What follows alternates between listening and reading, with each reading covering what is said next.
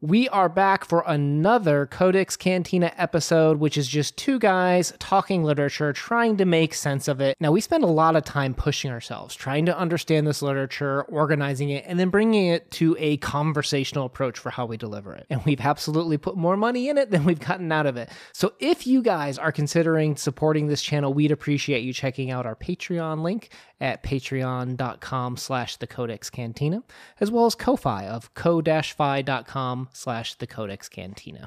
It all helps us in running the show, along with commercials, guys. So thank you so much. We're going to do a quick commercial break, and then we'll get on with the rest of the episode.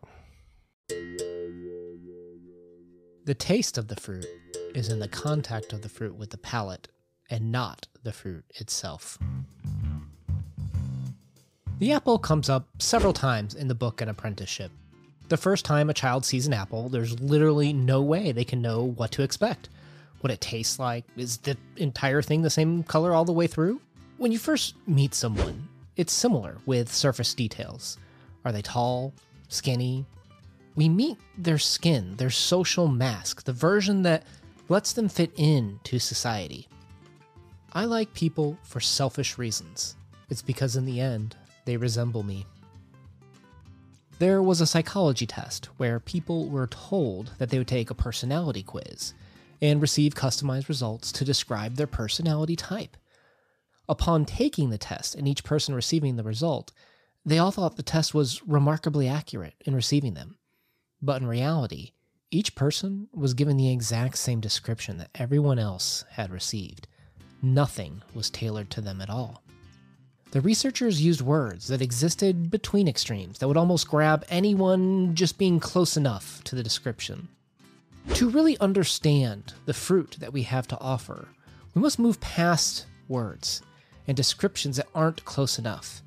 An Apprenticeship, or the Book of Pleasures, is Clarice Lispector's only book to explore humanity in this way.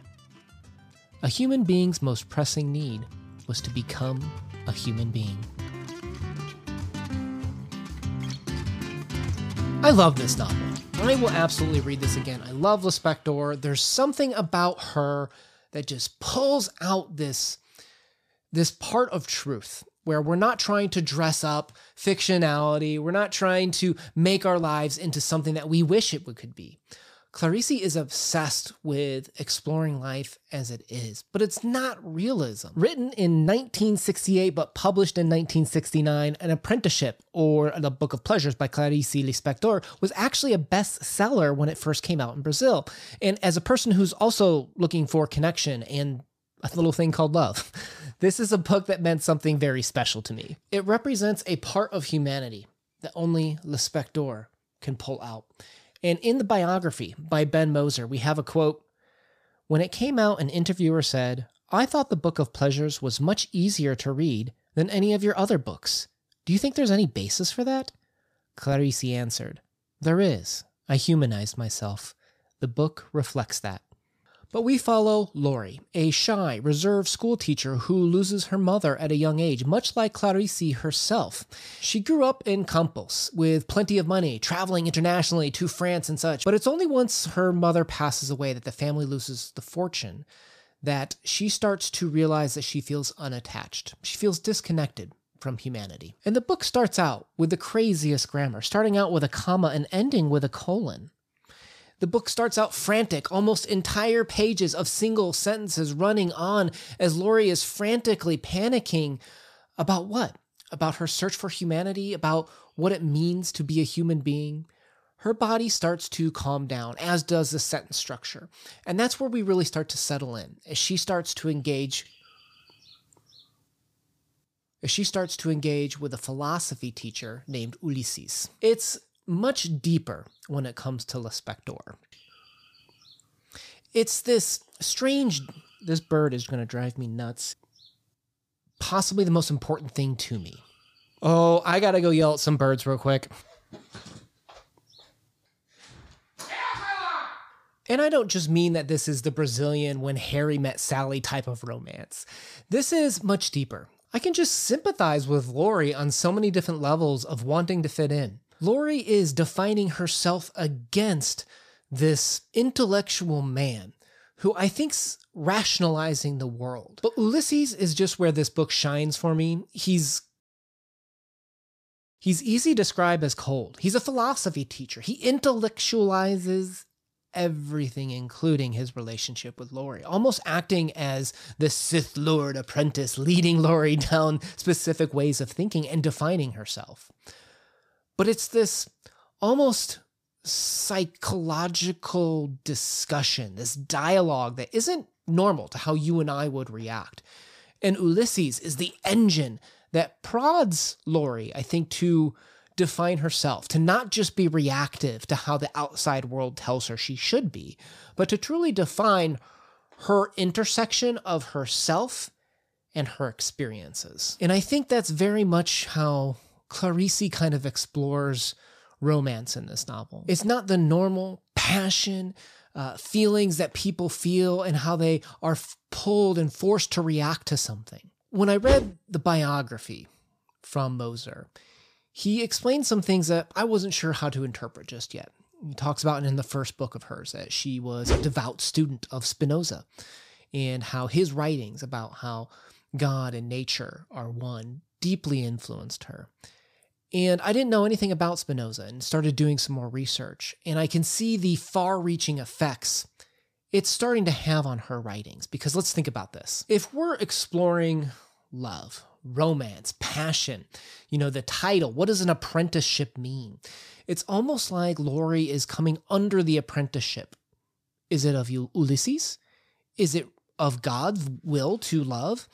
She's traditionally had this view in a lot of her other books about nature and being one and primal incarnate, being at end with a lot of morality and such that her Jewish upbringing had influenced in her life. To just react to emotions, the traditional romantic view, is something that I've learned Spinoza kind of looked down upon from a philosophical angle, because then you weren't in control of your life. You're reacting to a lot of external circumstances and things that you could never control. And it's not just a stoic look at life. It's about, where does your humanity come from? There's a line in here about how people can say, I love you, sparrow, but the sparrows can't say, I love you, people, in return. And while that's funny, and it's kind of interesting to picture in your head as this bird behind me keeps chirping at me, there's also something to be said about this idea of religion, and sometimes it feels to normal everyday people that, does God love me in return? And you see Lispector spend entire chapters with Laurie asking these questions of the eternal God and finally giving God a shape, a person she wants to cuddle with and hold hands with, as opposed to Spinoza's view, which is just being tied in with nature, being nature.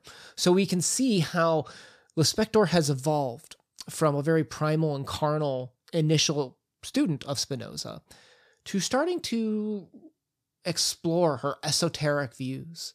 And what does it mean to approach God and approach the eternal? And the only way to do that, I think, is her exploration of to love. And that's what this book's going to explore, is where does humanity begin? Because some people view marriages as that idea of it's supposed to be representative of a devotional, eternal love. Whether you believe that that dies with your body, or whether you are spiritual and think that it goes on to represent the love that you would experience with God in the afterlife. Laurie wants to almost absorb Ulysses. There's even a quote in this book. She would want to absorb Ulysses completely. The desire of hers to be Ulysses's, and for Ulysses to be hers for a complete unification, was one of the most urgent feelings she ever had. So to me, this is all leading to an experience that only by reading this book can you appreciate. And what I mean by that is it has nothing to do with spoilers. It's impossible to spoiler a Lispector novel. It has to deal with that epiphany. And if you've read a lot of James Joyce, you know the idea isn't like, oh, it's a plot reveal and now I understand why this character acts this way. It's something internal, where we're judging and experiencing the world through a character.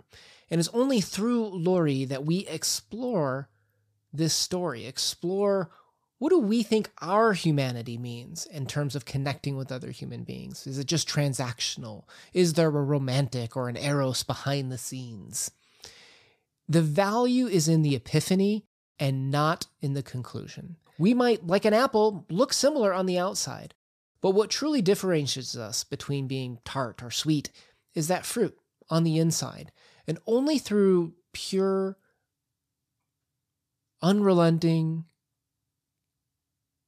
unabashed connections do we really explore the deepest parts of our humanity, which we typically think only our romantic partners get to see. This is a novel digging into that fruit, digging into that core of what we choose to actually share and experience with someone. And it might shock you because Ulysses is not the knight in shining armor that you expect in a lot of romance novels. He's a human being. This connection, this relationship is a real relationship, expressing doubts, concerns, whether we're truly seen, and what masks we choose to wear when we're out and about. That is to say, going back to the earlier part about the taste of the fruit is in the contact with the palate. Sometimes only through experience can we truly understand the real world. We talked about this a lot in our Henri Bergson talks on The Hour of the Star, another novel by Clarice Lispector. Only through personal experience and action do we have a definition for ourselves. And that couldn't better describe a Lispector novel. So in terms of the 5 Lispector novels I've read, this is the worst one. I'm going to give it a 5 out of 5, if that means anything to you. She's just fantastic. And if you guys haven't read her, I don't know if this is the best place to start, but I also don't think it's the best place to end either. There's so much that she has to offer, where every single book Lispector writes is just this unique experience that I don't see coming every time. It's like going against a grandmaster of chess. You see the moves, but you have no idea how they thought so far ahead, how they outmaneuvered you. It's like magic with words. Lispector just has this ability to entrance you, to pull you in, and cast her magic in a way that you keep coming back